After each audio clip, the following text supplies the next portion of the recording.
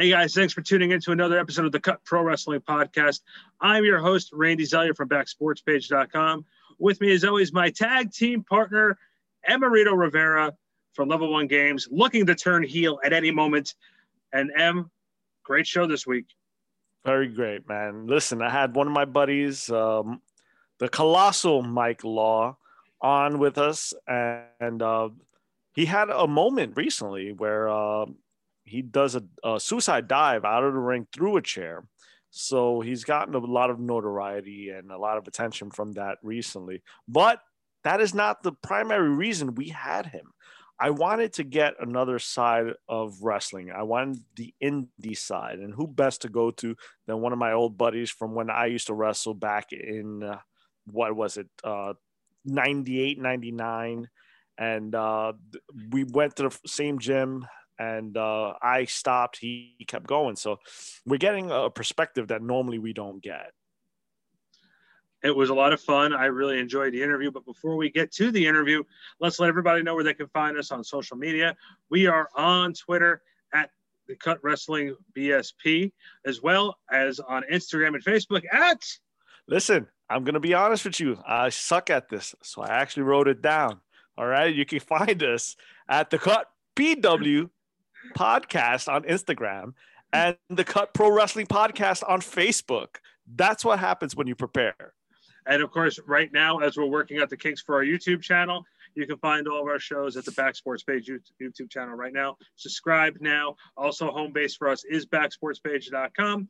So right now, you've heard of us jabber on for a few minutes. Now let's check out our interview with Mike Law.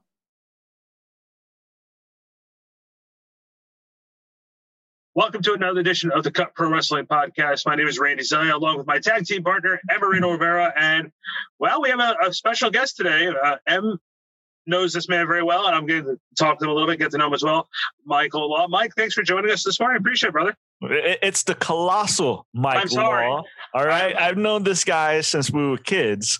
He's a real cool dude. And I've actually really wanted to have him on the show. And you remember I've pitched him before. I think this is the perfect opportunity to get to know him. He's gone viral recently for going through a goddamn chair. So I figured why not have him on now rather than wait? So welcome to the show, Mike. I don't know if you're allowed to use GD, by the way, but we'll find that out through post-production, but that's okay. Mike, sorry about that. No worries, and thanks for having me. I know Em has tried to push me on the show, and I appreciate that. It literally took me dying for that to happen. But, hey, better late than never, right? Actually, this was the pitch. Check this guy out. He almost died. He went through a chair. We got to get him on the show while he's still alive. Okay, awesome. Let's get him on then. Let's quickly get him here as quickly as possible. You know what? What's funny is I've actually wanted you on the show, no joking aside, because I want to get more of the indie side of wrestling. We've done guys like DDP. We've done guys, the Good Brothers, Rocky Romero. We wanted to see the other side. I want to push because the people that watch this, everyone is so enamored with the big guys, the big companies. I want to show them that one, there's another side to wrestling, and one that's just as important as the big stuff. This is the feeder system to all the really cool stuff that we see on TV now is the indies. And the perfect person in my mind to represent that was you, who you've been in the indies since what, like 2000? 2001 was my first legitimate pro indie show in Jersey for NWA Over the Top. So, off and on, I could go on all day about the different times where I'm off, but since the early 2000s. But yeah, I feel like that's a thing, where do you think the guys like CM Punk came from, or Seth Rollins or Daniel Bryan? Like, these guys came from the feeder system known as the independents, and I think for a while that was forgotten, Gallows, all these guys at one point may either appeared on an indie or went back to it, just to, hustle. And that's what it is, man. Like, the independents are that hustle before you get to those, big leagues. And, I've been happy, or fortunate enough that I've been able to do my thing as long as I have in the independents, and, still continue to, make some waves. So I'm happy about that. That's great to hear. In your time so far, on the indie circuit, from when you started till now, obviously not COVID era, but can you talk about how the indies have sort of changed a little bit? Yeah. So as far as the indies, man, like back in the early 2000s, like it was very edgy. I would say that it was stuff that you would never see on national TV. Obviously you saw with the progression of the Attitude Era, more shock value stuff, but even in the independents, there were more, definitely more of an underground feel to it. There wasn't the lighting, there wasn't the fanfare that it had at the time. We certainly didn't have social media to depend on to get the word out about things. So it was a lot more inclusive in the sense that, there was a certain level of fans that watched the independents. Now I think it's a double-edged sword because you also have the social media, which does give access to a lot more eyes on the independents that you never saw before. But at the same time, it's opened it's opened eyes on certain things that, probably aren't the most, the best quality either. So sometimes people don't know the difference. They don't know how to differentiate, 1, 2, 3 promotions from ABC Wrestling, I think sometimes people just glom it all together as opposed to saying, okay, well, this is good quality wrestling. And then this is probably stuff that could use some help. You know what I mean? And it just varies like anything else. It's just going to vary. But it was a lot more of a grungy feel, man, back then. It was a little edgy. It was a little bit more underground, as far as back in the day, there's certainly a lot more, I think now athletically, there's so much more talented guys and girls. Back then it was just much more, you had a lot more bigger guys too. Like Em could tell you, like when we started training back in '98, I mean, I was 110 pounds, dude. Like I was getting just tossed around, punch kicked. These guys didn't want me around. They didn't want guys like me and Emerito around because we were smaller guys, and they knew that with that tide going, that it was eventually going to be open to smaller, talented individuals.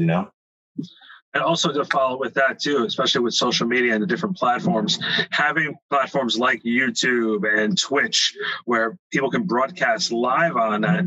Do you think that helps the indie promotions? Because like you said, sometimes there's good wrestling action and then there's what we like to call the shits. You know what I mean? Like, is it a positive thing to have those streaming platforms? I think so, because especially now, I mean, we can't ignore the fact that we're living in an era of a pandemic, and that if these promotions are to survive, they're a small business, man. Like people don't realize, like logistically running a wrestling, and I've been a promoter and I've ran events before, multiple events, and I know how hard it is, and I know the overhead that it takes to put together a show or an event.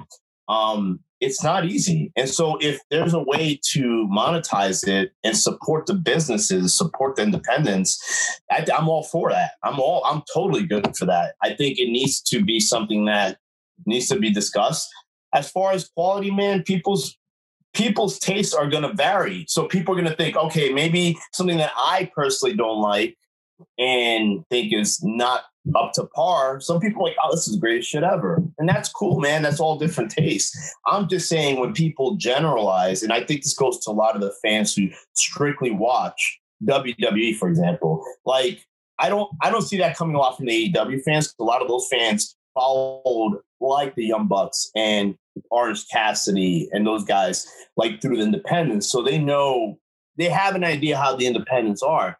But like, I feel like a lot of the WWE fans, and this is no fault of their own, this is what they've been programmed to watch, like they just generalize, oh, well, independent wrestling, it's all outlaw shit, and I mean, I couldn't be farther from the truth, man. There's some really good to great quality independents that before the pandemic were doing good business. Yeah, that brings me to guys like, what was it, Pro Wrestling Guerrilla? They're amazing stuff out there, man. There's so many independents that are just incredible. I think I just read that book by Keith Elliott Greenberg about the indies. And he wrote about all the indies across America and some outside of the United States. And it brought to light all of these great places that we don't even know about, because here we are, we're sitting there, we're watching WWE, and this is one of the reasons that I wanted to broaden people's horizons, basically, and expose them to another side of wrestling, I would say. And even now, it's like with me and Randy, we became friends at the store, and we would watch WWE all the time, right? We'd sit there and we'd watch WWE, and then AEW came along, and I tried to get him into that, and slowly but surely, I've been exposing him to Ring of Honor and New Japan. He's very hard headed and not watching that with me, but it's like I try to tell people all the time, because I had one argument with a childhood friend of mine. He was very upset that I was critical on a storyline in WWE at the time. I don't even remember what it was. It was very forgettable, and he was which most of their program is, by the way. Most of the programming. I mean, at this point in time, it is, but yes. I'm not going to sit here and crap on it, because that's like Greenberg said, we drank the Kool-Aid, and that's one of the reasons we like pro wrestling is we grew up watching that stuff. So I don't want to down it too much, but I downed whatever was going on. It was silly. It was forgettable. The what they were saying was just, it didn't sit right with the character. And the guy comes back at me and he's like, well, where else are they going to work? And I'm like, what are you talking about? Like, these guys work everywhere. And he just kept telling me, it's like, well, if they're not in WWE, then they're not working. And I'm like, dude, like, you could go to Ring of Honor, Impact, New Japan, and then a number of other independents out there. It's like a lot of people think that if you're not in WWE, then you're not working. So I wanted to sit there and show people, like, look, there's work out there, things are kind of hard. And I want to segue into that. Like the indies were growing, and I think they were at the height of their popularity last year. How is it this year for you, like in the independents, to try to work and just like even having that anxiety of having that virus around you? Like, how do you deal with that? It's been hard. I'm sure. And listen, there's things about the independents that I feel the need a production guy. I'm a big fan of like proper lighting, effects, all that jazz. When I used to help run FWE, got to give them a shout out. We were very big on production and making sure that the lighting and all that stuff, like we wanted to make it an event. One of the coolest things that happened when I was there was we did a show at the Umpcore Center in Corona, Queens. It was a pretty big venue. I think the main event was Rob Van Dam versus Tommy Dreamer. And the coolest thing was shutting off the house. we were starting the show at 8:00, shutting off the house lights and getting a huge reaction from the fans, because they were so excited that, like the event was starting, and it was like, they got the FWE chant going, and it was pretty cool. And I feel like that's something that a lot of independents need to focus on. I get that, they're on shoestring budgets, many of them, but I always, to me, even if I'm not on a specific show or event, if I see that the production is really good, I'm like, you know what, man, good for those guys. They're standing out. They're trying to make this, not only, you got to make an experience, not just an event. Like I always tell people, like when you come to any show that I used to promote, you're not coming to a wrestling event. You're going toward, you're putting your money down on an experience. And that's what I always feel that WWE has done amazingly. And that's why they have such a huge market share, is that they're not just creating shows, man. They're creating experiences for people to talk about. And that's in moments. That's a huge thing in wrestling, moments. Going back to the independents, it's been tough. I think for me personally, yes, has money gotten better for me? Yeah, because I killed not that I kill myself. I mean, I'm here, I'm working out, I'm doing what I got to do. But, I've paid my dues and I've done what I have to do to be allowed to say, hey, this is what I want, and we can agree on that or disagree. But merchandise not going through, that shit sucks, man. Like that's so tough, because you can go to an event and clear, a couple $100 at an event that has fans. But if you're doing a taping, it's hard. People, you're not selling anything to anybody, so that's a part of the income that gets kind of just taken off the top. Of course, everyone's going to be anxious, man. Like, what we do is contact, so full contact, and so a lot of times, I'm a big believer in testing, so I test before and after the events. That's what I've done. I know a lot of companies mandate it now and have been mandating it. I'm all for that, man, because it's not so much about me; it's about everyone else, And I think that's just been a thing with independents. They've grown.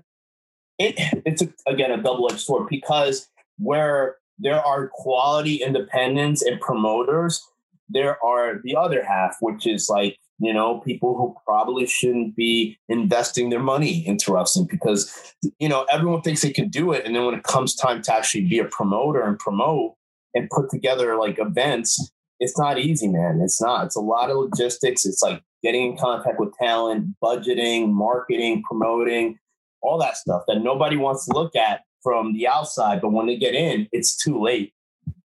It's funny because I thought about promoting, excuse me, when I was younger. And then I looked at it really, like I looked at all the logistics. I was like, yeah, screw that. Like I'm not getting into that. That's a wormhole. I decided not to go into. It's a lot of risk, man. Definitely. Especially in New York. Oh, yeah. And it's funny, you stole my thunder because I was going to ask about the difficulty of promoting. But I want to take another side of that as well as a indie wrestler. What do you look at as far as booking yourself a show? What do you look for when you're looking for the opportunity to go work somewhere? Is there any time you looked at a situation and said, you know what, that's probably not going to be the best opportunity for me? And where also the other side where you say, you know what, that's an amazing opportunity. Can you talk about the selection that you make as far as where you're going to work? No, right. Great question, man. I would say this, like, there have been times where I've taken more money for a company probably wasn't the best, you know what I mean? But I stopped doing that because, if you start doing that for too long, it kind of just bastardizes your own brand. So I don't want to be at a point in my life where I'm working for a company where it's like, okay, like this dude is in like serious need of money. Like, listen, I plan my financial future well, so I'm happy, you know what I mean? Like, but like we're independent, so we have to kind of do all our we have to do our digging, we have to do our work. And a lot of that times when I see a roster, if a promoter hits me up and I see, certain guys and girls, and I go, okay, well, I'm the only one here who has any gear, or, like I look like I invest in myself, that's going to be a portion of it, it all depends. You can quantify like saying, okay, well, this company's probably not going to pay me as much, but they have great exposure and that will translate to money later. You know what I mean? Like that's one of the things you can take away from it. But then you also have situations where, okay, it's not a reputable company. You see the talent roster is probably not going to be something that's going to help you, meaning you're not going to be put in there with someone who's going to be either at your level or better to help you raise your game up as a wrestler or as a performer. And then at that point, you're like, okay, well, there's really no reason for me to do this unless, I can budget to them an amount that makes sense for them and makes sense for me to come out and wrestle for them, And those are the things you do. Like you quantify it based on the value. So it could be exposure, it could be money, it could be, other talents in that locker room that are going to help propel you in terms of their skill level and your skill level, but if there's not much of that going on and you're just going in there to kind of lend your brand to their name, you probably should ask for more money. That's just my typical mental thinking, overall. It's awesome because you brought up something I wanted to touch base on, and that's your brand. And you've come a long way from the dude I knew back in Brooklyn, right? Like I used to watch you and you were like one of the best in there, man, flying around. But now you come out with this huge, gigantic barbell, and we discussed last night, by the way. We were talking about that. Of course. Like I followed you on Facebook just because I'm not in constant constant contact doesn't mean that I'm not paying attention. Now I'm watching you do these shoots with the barbells in Times Square, and you're walking around, and you even lost it, didn't you? You lost it in DR. Okay, so I was going to Dominican Republic, and the customs said, "Hey, there's no way," because okay, I mean, this is like an inside thing, but it breaks apart. Okay. I mean, that thing is huge. It's it's huge. And I literally have that mental picture of going through airport security with this giant barbell. Barbell. I would like to check this in, please. Boom. Well, yes. I wouldn't have let me go through anyway. So I had it like compacted, and the plates are like 2 feet wide. Like it's huge. It's intentionally ridiculously big for that reason. And they're like, yeah, you're not going to be able to take that with you on the plane, and there was no. It wasn't going to fit anywhere. And I already had my luggage already paid for to go under the, in the compartment area. So they weren't going to let that slide.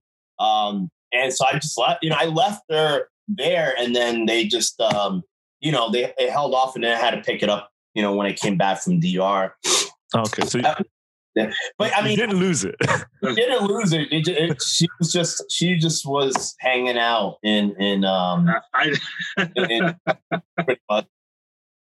she couldn't take the trip. Sorry, this is the way it works sometimes. I literally had the mental picture of like the lost luggage section. There's a big barbell. Sure, that was a missed opportunity. I should have taken it, because when I came back, she was in pieces, but like having it put together and then like in front of all the luggage would have been a cool little thing. I remember seeing you in DR. I'm like, where's the barbell? And then later on, you mentioned it, like, oh yeah, she couldn't make the trip. And in a way, I'll say this: I love wrestling in Dominican Republic. It's such a I wish they do. I was supposed to do a tour down there. Actually earlier this year. But the thing is, obviously, because of COVID. But I will say this: the fans out there, if you want to take a DeLorean back in time to what wrestling fans used to be in the 80s and in the maybe in the early 90s, that fan base are such rabid fans, man. And they still believe, and it's such a cool thing to take that kind of that time warp and go, hey, this is what it used to feel like, back in the 80s when fans, when you people were throwing stuff at you, and they had cops with shotguns there. Mind you, it was one of the most there's 5 very dangerous places in DR. This was one of them, and I just remember thinking, God, I don't think I was in the position of the regular heels that were out there, but I was certainly in a situation where, they call me gringo, even though I'm Puerto Rican, but whatever. But they were like, oh, I felt like they were like, okay, this dude's not from around here. He's definitely and then they had me represent the United States, which was even worse because, we were going through political issues with certain people, and that didn't help my situation. But I think at the end of the day, they're like, all right, well, we don't like him, but we have to respect him because, he went in there and did his thing. And, he's a bad guy, but he's charming. I also wanted to ask too, because I brought up your branding before, and we were also discussing the indies. And because you said something before about merchandise, which is a key thing. And I went onto your store. I was able to see the merch that you have. I think you're the second to Colt Cabana that I saw that has as much merch for indie. How important is that to be able to? Social media is such a big thing that we were talking about before.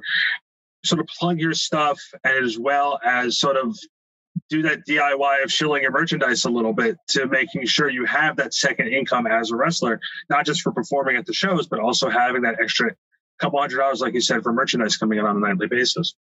I'll say this: the guys that I picked that up from when I used to do when I used to run stuff was the Young Bucks and Colt Cabana. Those guys, man, when they would wrestle for FWE and we had them set up in merch tables, those guys had so many different shirts and stuff like that. And to me, I was like, those guys would, the Bucks themselves would walk out with a couple $100, no lie, in Colt Cabana. So I said to myself, okay, well, I knew I was in wrestling at the time, but I said to myself, like, this is a huge part now than it's ever been. You know, like back when I started in the early 2000s, I didn't have merch. You know, I didn't even have 8x10s. So that was like, but those were the 8x10s and the glossies. Those were the thing back then, and everyone did them at some point. But going now into the last few years, it's so important, man, because it is DIY. You're doing it yourself. And I always tell people I'm like the Walmart of I want to be the Walmart of independent, meaning I can give you a little bit of everything. And this year obviously was tough. You know, I had the only thing that I was able to get this year as far as new product was fanny packs, and my logo, my likeness on there, and those are cool.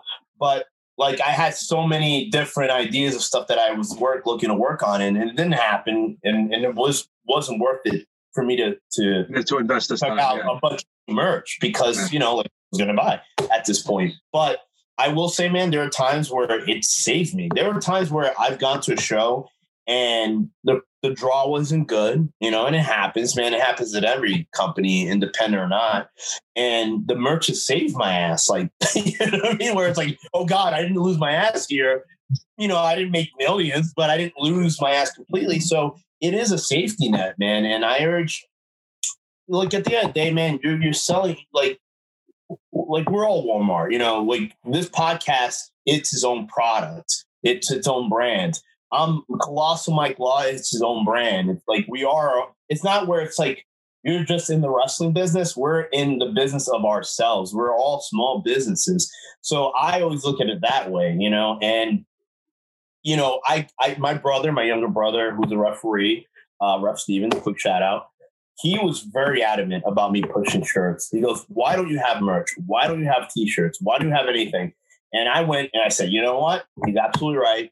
I took money that I would make from shows. I put them away in a little envelope, and I would use that money to invest or reinvest in my own brand. And it's so important, dude. I can't even, very important. And before we get off, we'll talk a little bit about how your brand came about. Because like I said, the dude I remember, we were kids, you were DDTing me. I remember that like it was yesterday, but I want to know after that, after you got on the indies and you came up with Colossal Mike Law. So I was Sabotage for many years. Yeah, you were. I use different versions of that name, and it's all on cagematch.com. Like, dude, they know everything. It's scary how much Cage Match knows. They know more stuff about me than I know of myself. But dude, that was like, I didn't even know that match happened, or I don't remember that match, but they're great. So once I stopped wrestling, in-ring wrestling, 2011 to 2015. I was strictly just trying to promote at that point for FWE. And I helped a couple other companies, per diem. Like, it was a cool side business. And I was a vendor too. So I was making my money that way. I was I wasn't an in-ring competitor. FW went out of business in 2015, unfortunately. And then at that point, I still had that void that I had to fill, man. And I always knew that I could still give back. I just, I never really had my feet 100% in wrestling, in the sense that I didn't forgo everything to be a wrestler. That's my fault. And that's probably why the opportunities that should have come my way didn't happen, and that I have to take accountability for that. Like, not moving to OVW when one of my friends asked me to, that was a huge faux pas on my end, because I could have learned so much, not even just learning from Rip Rogers and those guys. But at the same time, going back in the indies, I was just Mike Law. I didn't, I was trying these different monikers and names, but then ultimately, I always had a Napoleon complex, that's, I make no,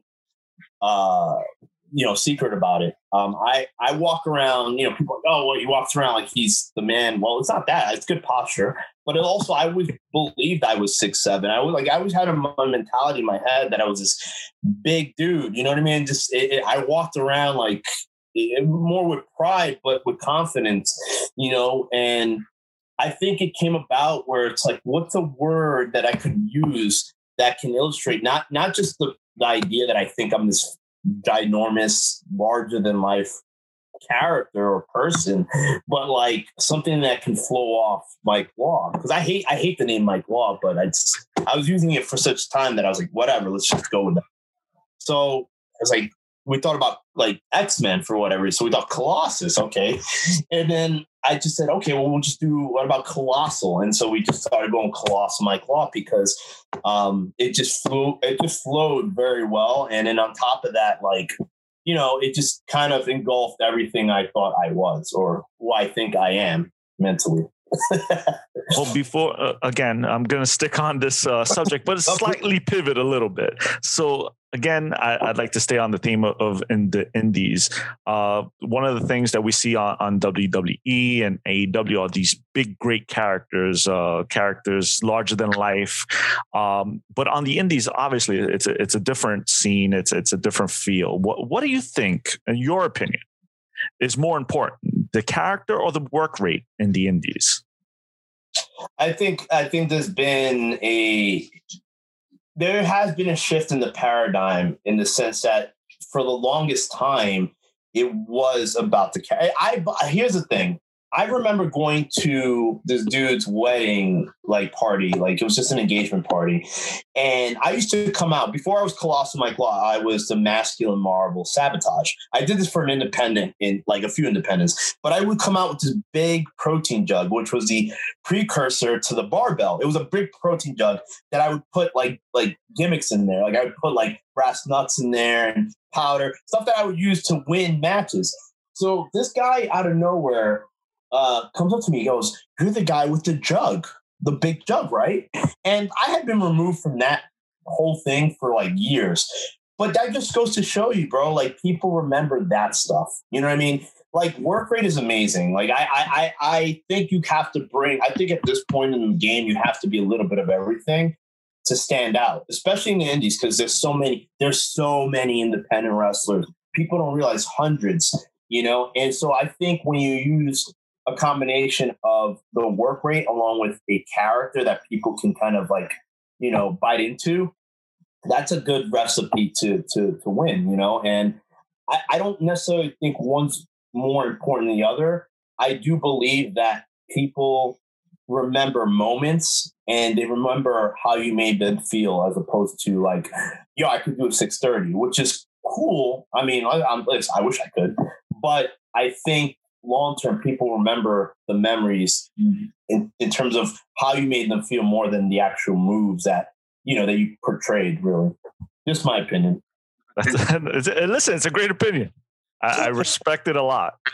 And one of the things that remember the Hulk Hogan's, people remember, the Rowdy Pipers, and I think again today, because of MMA kind of helped propel the idea that, because MMA is as real gets, I know UFC used that tagline forever, but I think that helped propel people to be okay, we in this industry have to pick up our act, because now we have to be able to compete, not necessarily with the legitimacy of MMA, but the athleticism and the ability to portray what we do in a high level situation, if that makes sense.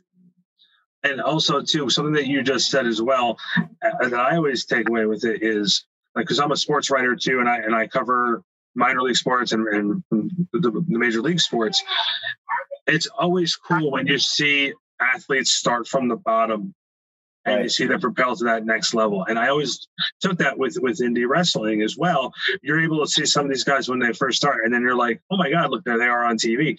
So it's pretty cool when you get to see that transition and able to see the growth. And something that I got to ask this also about being on the indies. I'm going to quote CM Punk here. CM Punk made a comparison to AHL hockey players and NHL hockey players. For the AHL hockey players to get better, they have to play with people that are better than them so they can go up to that level. Can you name some of the veterans that you've got to work with over time to help raise your game to the next level? guys who've had that experience that you've been able to learn from. Absolutely, man. And I completely agree with Punk on that. You know what I mean? Like, that's something that, like, you know, now, like, I feel sometimes it's a struggle for me because I've been around long enough where it's like, okay, like, now a lot of the companies want to bring me in and they're like, okay, can you help this guy get better and stuff like that? And I get it. Like, that, I'm a journeyman. You know what I mean? Like, I will say, I have, just to go back on what you said about, like, the independence and the exposure, AEW has been doing a really good job of, like, allowing a lot of independent wrestlers to kind of get in there, showcase what they can do, and, you know, potentially get a contract. I will say, in the same light, that NXT and, you know, and WWE to a smaller extent, I guess, has been able to do that as well. And you got to applaud that, because ultimately the independence has always been, it's, you know, it goes back to the territory days. That's always been a feeder system for the bigger organization, whether it was an NWA or AWA or WWF. That's what I feel can be beneficial by going back to some sort of system like that. Going back to what you said as far as people, man, like, there's too many to name, you know what I mean? Like, there's Jimmy Rave, you know, bless him. You know, I know he's had some difficulty recently. You know, Jimmy Rave was a great guy that I learned from. Homicide, you know, total independent and, you know, just a legend, the guy that helped the New York scene more than anyone ever know. You know, Chase Owens from the Bullet Club, having wrestled him, you know, one time in Super A was a showcase to me that I could hang, but also I think helped me mentally be like, okay, like, I can totally go against anyone, because he's such an impressive, you know, opponent. There's been so many. I feel like it'd be terrible to leave anyone out, you know. Steve Mack was another guy, you know, from the Hit Squad. You know, Adam Rose. Listen, earlier on in my career, I wrestled Tito Santana and Brutus Beefcake. Not at the level where I wish I was at the level that I am now from several standpoints, because I think those matches would have been different. But those guys, you know, were learning trees, you know, like, learning from them was pretty cool. Especially Tito, you know, he was very critical, I think, of me because of my size at the time. You know, I wasn't lifting or anything the way I should have been, you know, so I was 100 and probably 30 pounds. So you probably go, like, God, like, what am I getting myself into? But, you know, he was very cool, and he kind of, like, helped me out with that. Man, I don't know. It's just, I feel like, you know, there's so many people that have helped me come along the way, you know, but I will say this, even guys that aren't known names on TV, I try to learn from everybody, man. Like, I always try to feel like, okay, even if there've been guys that have been around less time than I have, that okay, that's cool. I can definitely, you know, dig that. I'll say this, a guy that I trained with once or a few times, Jay Lethal, that dude is the truth, man. Like, that guy, him and Azrael doesn't get enough credit, man. That dude, Azrael, he's a great friend of mine. He does not get enough credit for being as good as he is, man. He is such a great overall around wrestler. Ricky Reyes, I'm dropping names like right. I don't want to include it, you know, I don't want to exclude everybody, but, you know, that's pretty much a good list of people that I learned from, you know, or at least, you know, bits and pieces that, like, you know, like the Lethals, you know, Ricky Reyes, you know, guys like that I was like, okay, those guys. Mike Mondo, even though I never got in the ring with Mike Mondo, I'd watch Mike Mondo, and from the Spirit Squad, but that guy was so, like, fundamentally sound, dude. Like, no one can mess with that guy.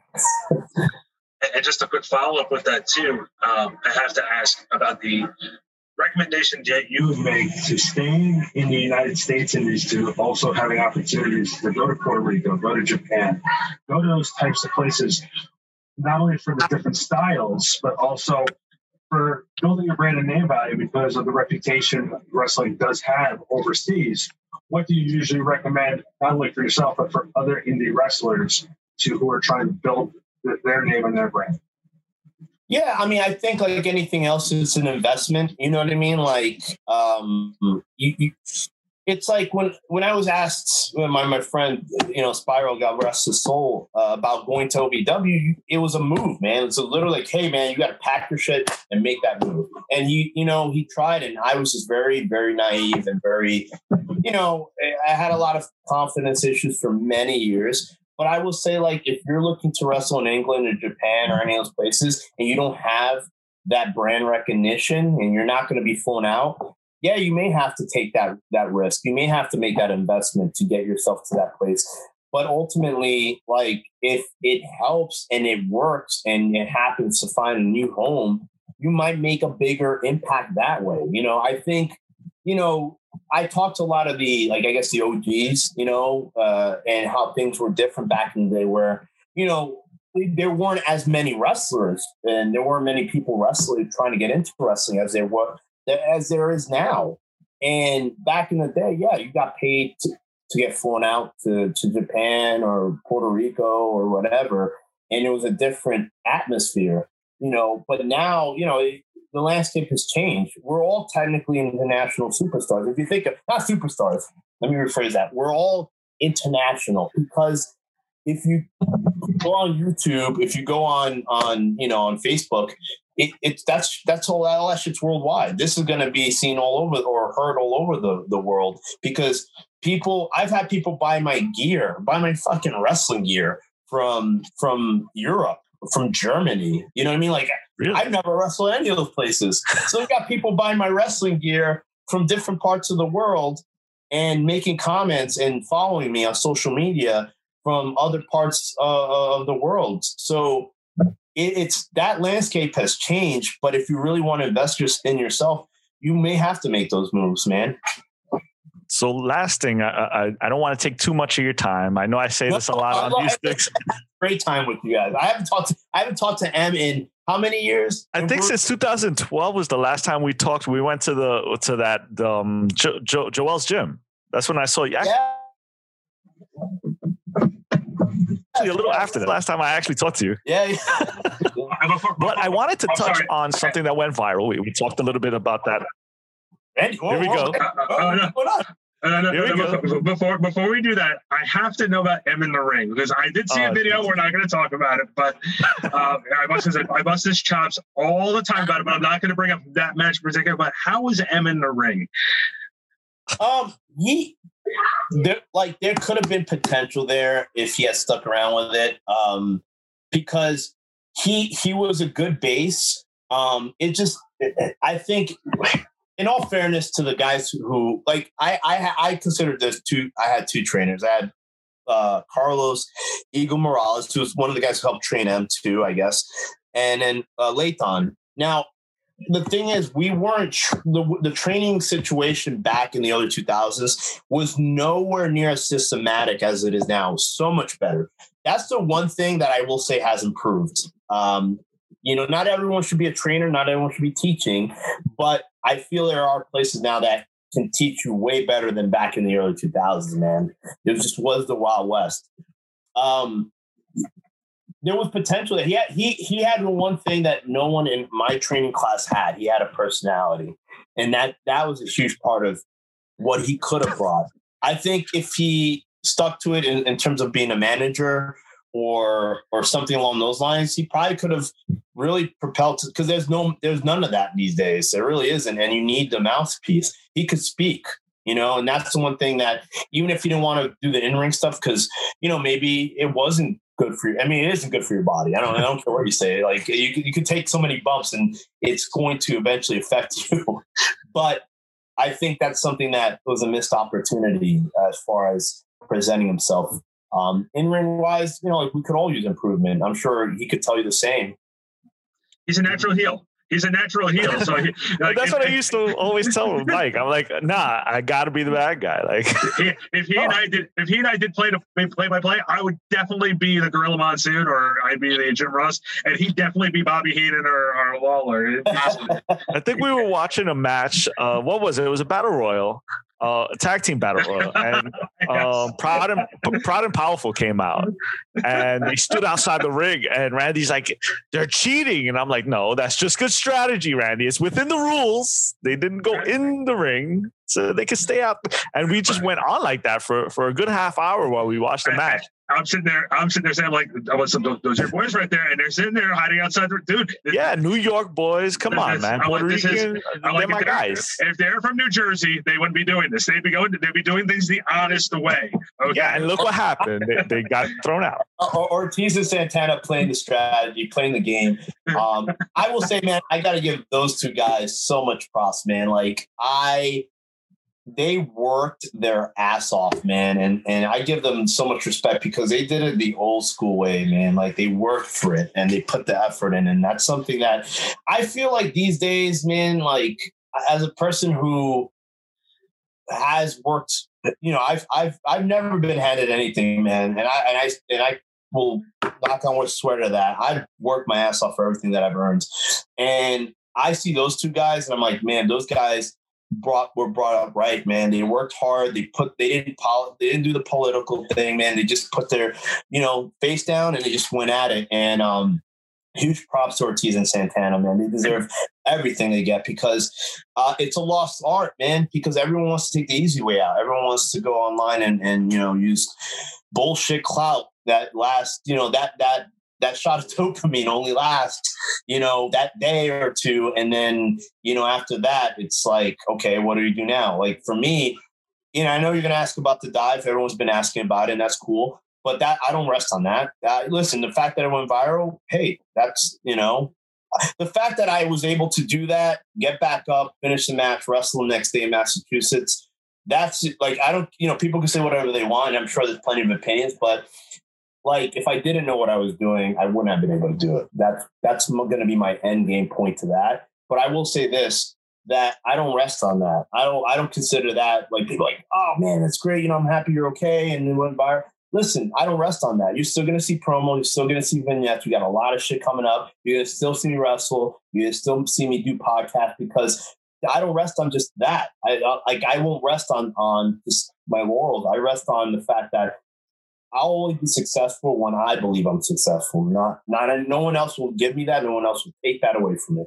And that's the thing is, I don't think the most successful people out there never feel they are successful. So they keep striving for it. And that's what brings success. So it's a nice circular mindset. But I have to touch on it because it is something, like I said, it was funny because I saw it. You posted it online, and it's amazing that you were able to wrestle the next day after taking that bump. Like, I saw it and I was like, is my friend dead? But then I thought about it. And I was like, well, he posted it, so his hands work at least. You know, it was might not be all there. Yeah. But it's great that you're all right, man. And I'm happy to hear that you were able to wrestle the next day because it did look ugly, but okay. So yeah, so that, you know, that's the elephant in the room. And listen, like I make no like grandiose like claims about it, man. Like what we do requires anytime you step through those curtains, there is a risk involved. I cannot illustrate that. Like, I wrestled Quiet Storm one time. Good old Quiet Storm. I had wrestled Quiet Storm one time, and on an arm drag, I popped my shoulder out. Like, it just, I mean, like, wasn't it? It just, it happened, you know, and that was just one of those freak things, like on an arm drag. You know, we've all taken those. You know, if you trained, you've obviously taken them. If you wrestled, you've taken them.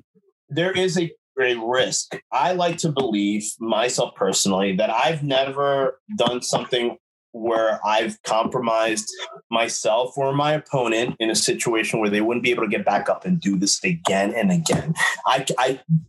People can, like, if you don't know me, look it up. Like, I have pride in myself. Listen, I lay it in. I'm not going to sit here and say that I'm, you know, you're going to feel it for sure. But, you know, for a guy who's been doing this for 16 years, and, you know, I know a lot of people are like, oh, well, you know, he doesn't look like he's been, because of my talent, but, you know, you look young. But the problem is that, and plus the early 2000 indies, were so obscure anyway. Regardless, like, I always pride myself on saying, you know what, the person who's my opponent is going to feel it. But I will always make sure that ultimately, despite anything, that they'll be able to get back up the next day and do this again. We all have families, you know. I get the paradigm shift in terms of like how people perceive what we do, but ultimately, like, I take calculated risks. I take calculated risks in my financial planning. I take calculated risk in my merchandise. I take calculated risk when I get in the ring, when I train. It's all, you know, and I took a calculated risk that night against Joey Ace, and he made the right decision. You know what I mean? Like, I'm mad that I didn't win and I didn't get to, you know, I know him and I talk a lot of shit and we still do, but I think ultimately, like, I'm more disappointed in the fact that it's something that I thought was mine wasn't, you know. And I remember John Finnegan, the referee, asked me, he goes, as I'm laying there, he goes, "Hey man, are you all right?" And I go, and this was after the match, you know, Joey had won. And I go, "Yeah, man, I'm okay. I'm okay." And I was pissed, you know, like a lot of things. And he goes, no, "Are you all right?" I go, "Yeah, man, I'm okay." He goes, "You're not all right." I go, "Well, mentally, no, I'm not." Like, who? Okay, we're like, look what we do for the entertainment of fans. Let's just like think about pro wrestling and what we do and what people know about it, and think about like none of us are okay in the head. There are levels to like being okay and not okay, but like, you know, I like to be in the middle there somewhere. Exactly, and I'm gonna pull the curtain back just a little bit. I don't want to be the guy to just rip it down. No, I'm not gonna go there. I'm not going to rip it down, but I have to say that the perception of the fans, I remember a ladder match we did, and I went through the sheetrock table, and I went through it like a knife through butter. What kind of table was that, dude? Oh my God. I blame Carlos on this one 100%, because we were broke and we didn't have money for a table. So we went to a junkyard and we got a broken little table. And then he's like, you know what would be cool is if we make a table out of sheetrock. And I'm like 17, or I don't even remember exactly how old I was. So I'm like, yeah, sheetrock, perfect. So we go to my house and we take apart this broken little table we got at a junkyard, and then we tape the sheetrock onto the skeleton of the table. And then we take it to the show, and then I go through it. Now I'm thinking it's going to break my fall because, you know, again, I'm a kid. I don't know any better. And it did not. It was just like... And I went straight through it. And the thing is, I'm laying there. Is that video up? Because you got to post that video. Maybe one day. Carlos has it. I'm sure. That might go viral. I don't need that going viral. I was doing my best not to embarrass him about this. No, it's fine. But like to me, having a ladder match where he has the ladder in the ring, but the belt is hanging on the basketball hoop outside the ring on the side. Don't get me started on the logistics. Everything was changed at the very last second. I followed the script. I did my part, all right? They said, go through the table. I went through the table. Now, I'm laying on the floor, and this little fat kid comes and he picks up a piece. Now I'm hurting. I mean, I wasn't hurt, but falling from at least 15 feet through a sheetrock table that didn't break my fall, I hit the floor hard. So I'm laying there and like sheetrock's all in my eyes. And I feel this little fat kid laughing. And he picks up a piece of the sheetrock and he slams it on me. And I'm like, what the fuck? Like, did this little bastard just slam me with a piece of sheetrock? And this is how the fans are sometimes. They don't realize that, look, we know what we're going to do and we know how to do it. But that doesn't mean it doesn't hurt. Like, we hit each other. I don't care who you are. If I'm hitting you, that hurts. So that's the part of the curtain I want to let people into. It's like, yes, they're trained professionals. I can't say I'm a trained professional, but they go out there, they hurt themselves so that you can enjoy it. Don't be dicks. Enjoy it. Appreciate it. Do not laugh when they get actually hurt badly, and appreciate the fact that they are feeling pain for your enjoyment. You know, you're going out there 100% of the time. You will feel pain. You will feel pain during the match. You will feel pain after the match. You will feel pain the next day. So respect these guys. Give them the love that they deserve. They have t-shirts there. Buy the t-shirts. Buy the autograph. Don't be afraid to spend money because this is how they make their living.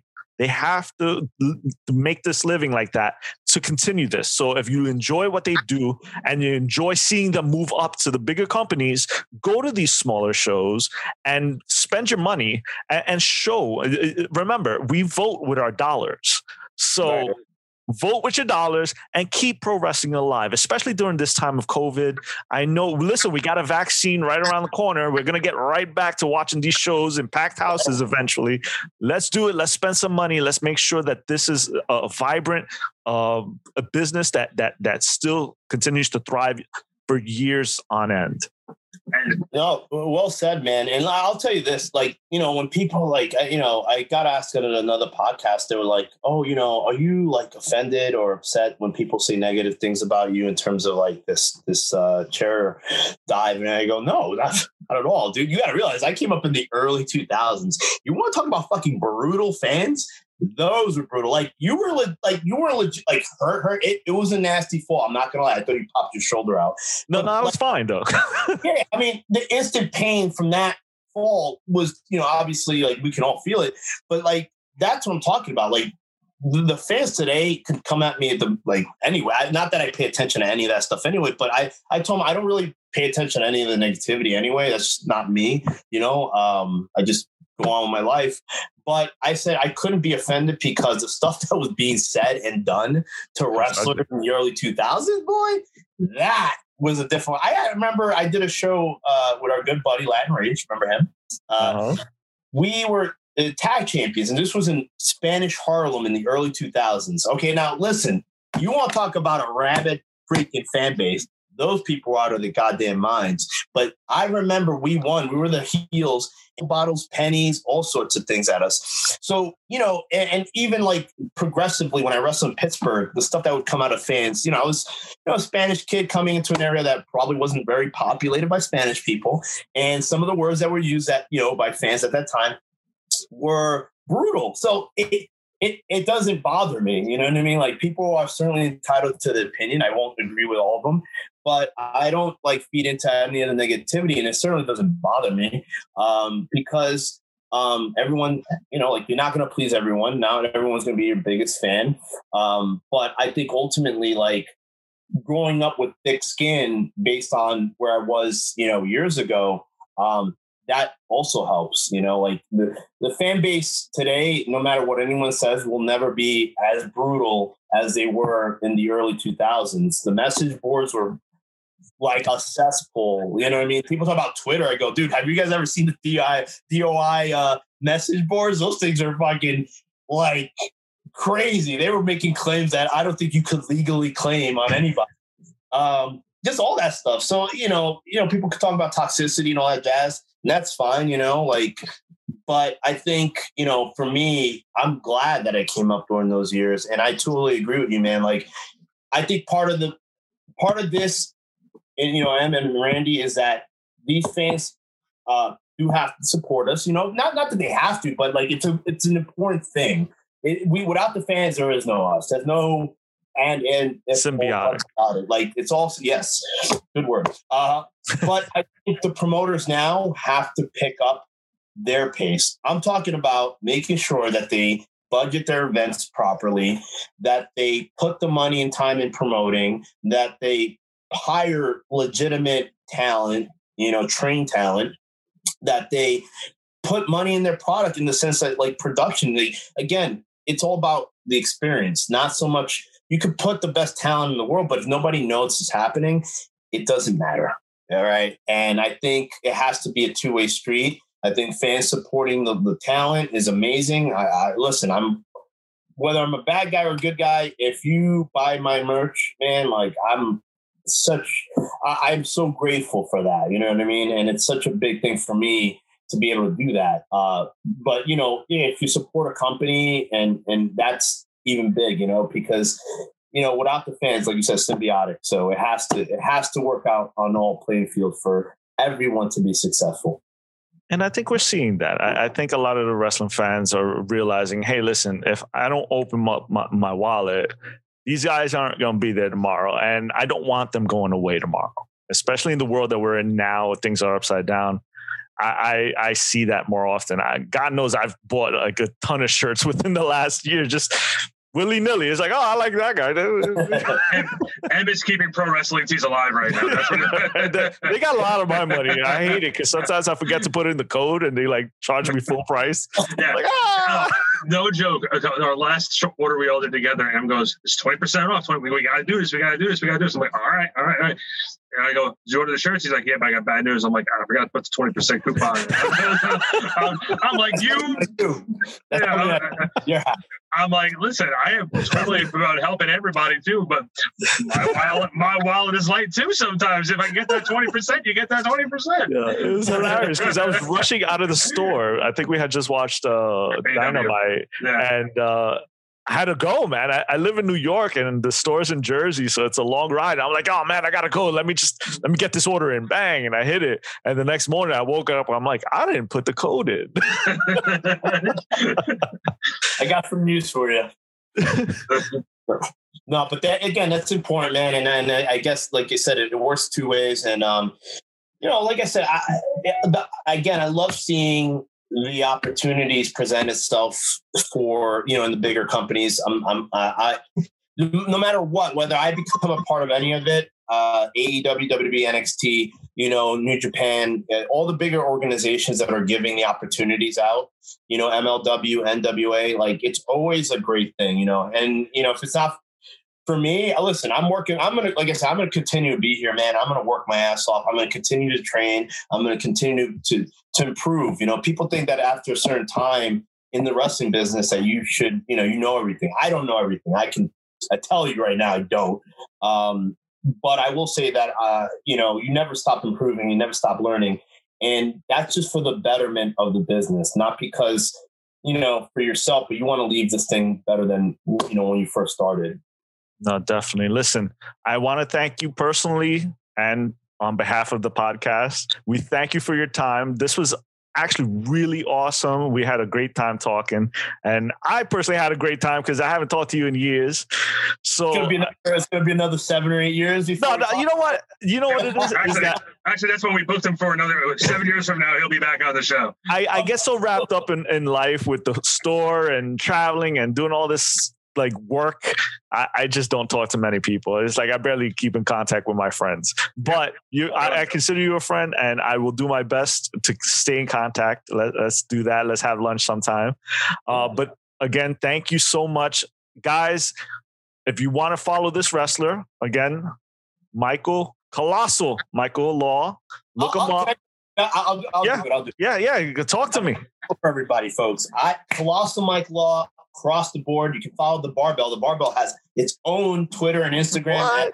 The Barbell on Instagram. You can buy my merch. Listen, it's been very hard because no live events. You can go to storefrontier.com. Just type in Colossal Mike Law, and you'll see all my merch. You have sweaters, you have tanks, you have T-shirts.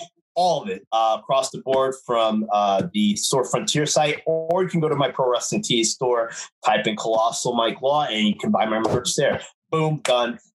Let's move on to the next. Thank you so much. Again, you can follow us at the Cut Pro Wrestling Podcast. See, this is my first time going with the outro, so thank you, Randy, for letting me do that. But thank you. Ain't easy, is it? It ain't easy. This is why I leave it up to him. But listen, I got to do it sometimes, especially with my dude here.